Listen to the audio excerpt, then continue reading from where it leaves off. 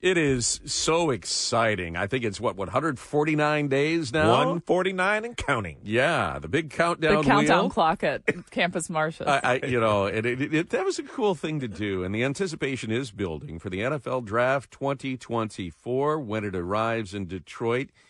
It will be such a grand opportunity. It will also be a heck of a lot of fun for all that are taking part and are residents of the Metro Detroit area.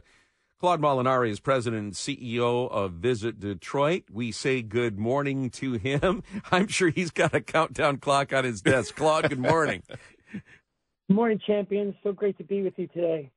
It's nice to be with you. Give us I know we keep updating the economic impact figures for this, but just kind of give us the 411 on what this opportunity holds from a business standpoint. Well, last year in Kansas City, the draft generated an economic impact of almost $165 million, and they drew 300,000 people to Kansas City. And I think we need to put into perspective that for Kansas City, there was no NFL city within a 4-hour, even 7-hour drive of that destination. We have Cleveland, Indianapolis, Cincinnati, Buffalo, Chicago. I mean, there's so many cities that are within very close distance of driving distance. Green Bay. Right? Yeah. Exactly. And so we're anticipating that we're going to easily reach that number and maybe more. Plus, our airport's a hub. No doubt. I mean, and now with Turkish Airlines bringing a brand new non-stop service from Istanbul, we're expecting a lot of people to come to this draft. Well, let's get some coffee ready for them. They'll be expecting that. Claude, what I love about this as well, as the mayor was talking about this yesterday, is how he wants to, how it's going to be downtown. And all the businesses will be involved and the people involved, and there are going to be things going on in the community and the neighborhoods. It's going to be all inclusive, which is what I love. Well, and that is the key word right there. We want this to be our draft, and by our, I mean inclusive of everybody. All Detroiters, all Southeast Michiganders, all Michiganders should be feeling that this is their draft, that they're invited, that they're all part of it. Again, it's going to be free to attend the draft, and beyond just the footprint of the Campus Martius, Hart Plaza, Woodward, Monroe Street area, we're going to have activations in Beacon Park and Capitol Park and Grand Circus Park. Picture our like opening day of baseball, but just completely quadrupled. Claude, did the city learn anything from bringing the Grand Prix downtown? And do you see it being more like Nashville when there were 600,000 people going down Broadway? I think to the first question, yes. There's been a lot of learnings that have gone on. The Grand Prix was a great precursor for us. I think that working with our partners at DTE Energy, we've come up with some really great plans to make sure that we've got all our infrastructure properly in place. And certainly we definitely looked at Nashville as a great template for a downtown experience where we really want to showcase just how spectacular our city is. Claude, we used to have lodging concerns when it came to competing for the big national conventions, that we wouldn't have the big hotels that could take the big groups.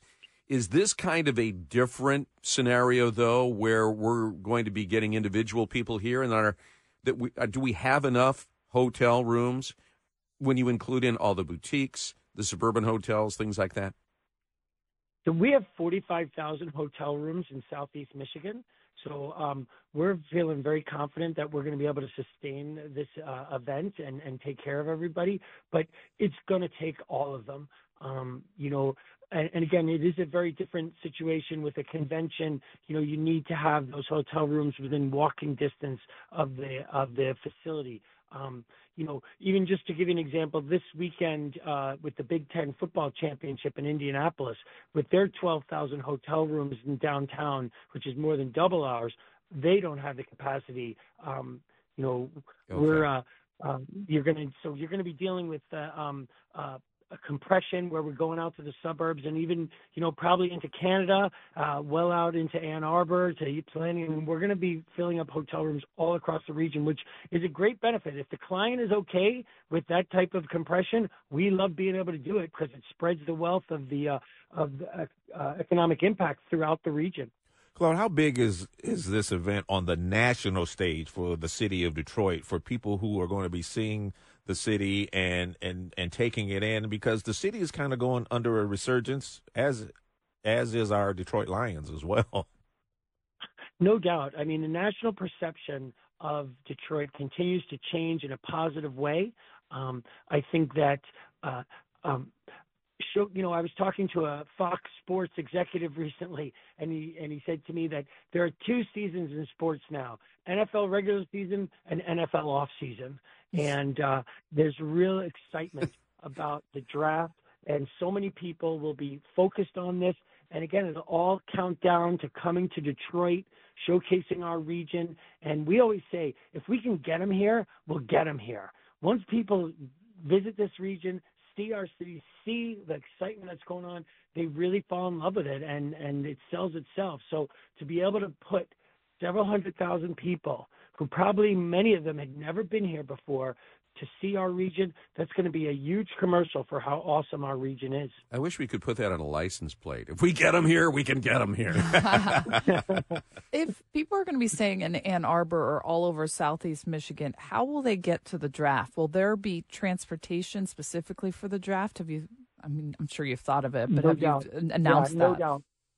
Yeah, it has not been announced yet, but that is definitely going to be a key factor for us, is to be able to have parking lots put aside. And we're going to be working with our partners, at MDOT and SMART to make sure that, we've got alternative options, because it's definitely going to be a major undertaking to make sure that we've got this properly set up so people have access, because that's going to be critical to a successful event. You have to be able to park people, and you have to be able to give them great hospitality for them to have a great event. So 500,000 people. Do we know what the opportunities are in terms of viewership? How many viewers will be tuning into this on ESPN or Fox? It'll be on ABC on the first night, and then ESPN and the NFL Network on the second and third days. And we're anticipating well over 50 million viewers. Wow. And again, that means a lot of beauty shots and drone shots of our incredible new evolving downtown with skyscrapers popping up and cranes everywhere. As soon as we get that freighter out of there, it'll be a great shot, Claude. I got to believe that we'll have that removed in a couple of days. We'll be safe for the draft. This draft stuff has just gotten so big. If you remember the picture of Brett Favre just in his room answering the phone call when he was drafted, and now look at what it's become. It has exploded. Yeah, it really, that's such a great point. I remember when I was a kid, ESPN would have like a camera crew outside John Elway's house or something, and now you've got, people are wearing incredible costumes and coming to the draft, decked to the nines, and limousines and a red carpet and if last year I jumped on a treadmill at a gym at about 6:59 a.m. At 7 a.m. SportsCenter came on, and with the NBA playoffs taking place, the NHL playoffs taking place, Major League Baseball had a team that hadn't lost in 20 games, and the first 10 minutes of SportsCenter was all about the NFL draft. Yeah. NFL's king, always. Yep. And, we've been talking about the fact that there are programs that will kind of take this draft experience into the neighborhoods for kids. And the Detroit Sports Commission, which needs to get a lot of praise here, is also ponying up $1 million to make sure that there is a longer lasting benefit as well. Well, we're going to have a Living Legacy initiative coming out of this NFL draft that's going to stay long beyond the event. I mean, working with Beyond Basics on project literacy, as well as working with our other partner, Project Play, to have kids get involved in physical activities. We really feel that if somebody's active, they're going to be more healthy, and if someone can read, that's the opening for all of life.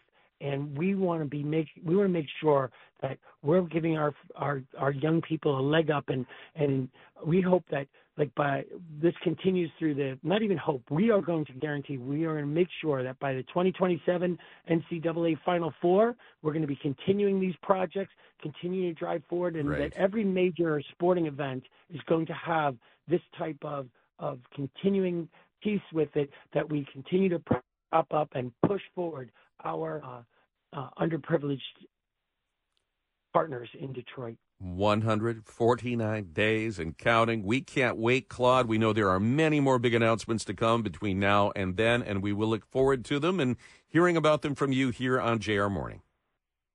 Thank you so much. All right, Claude Molinari, President, CEO of Visit Detroit. When we come back, who will repair the chargers that break down? And we know this is a problem that folks have had. You pull up to a charger if you've got an EV and you find out it doesn't work. Not enough people to do that? We've got the solution next on Mobility Makers.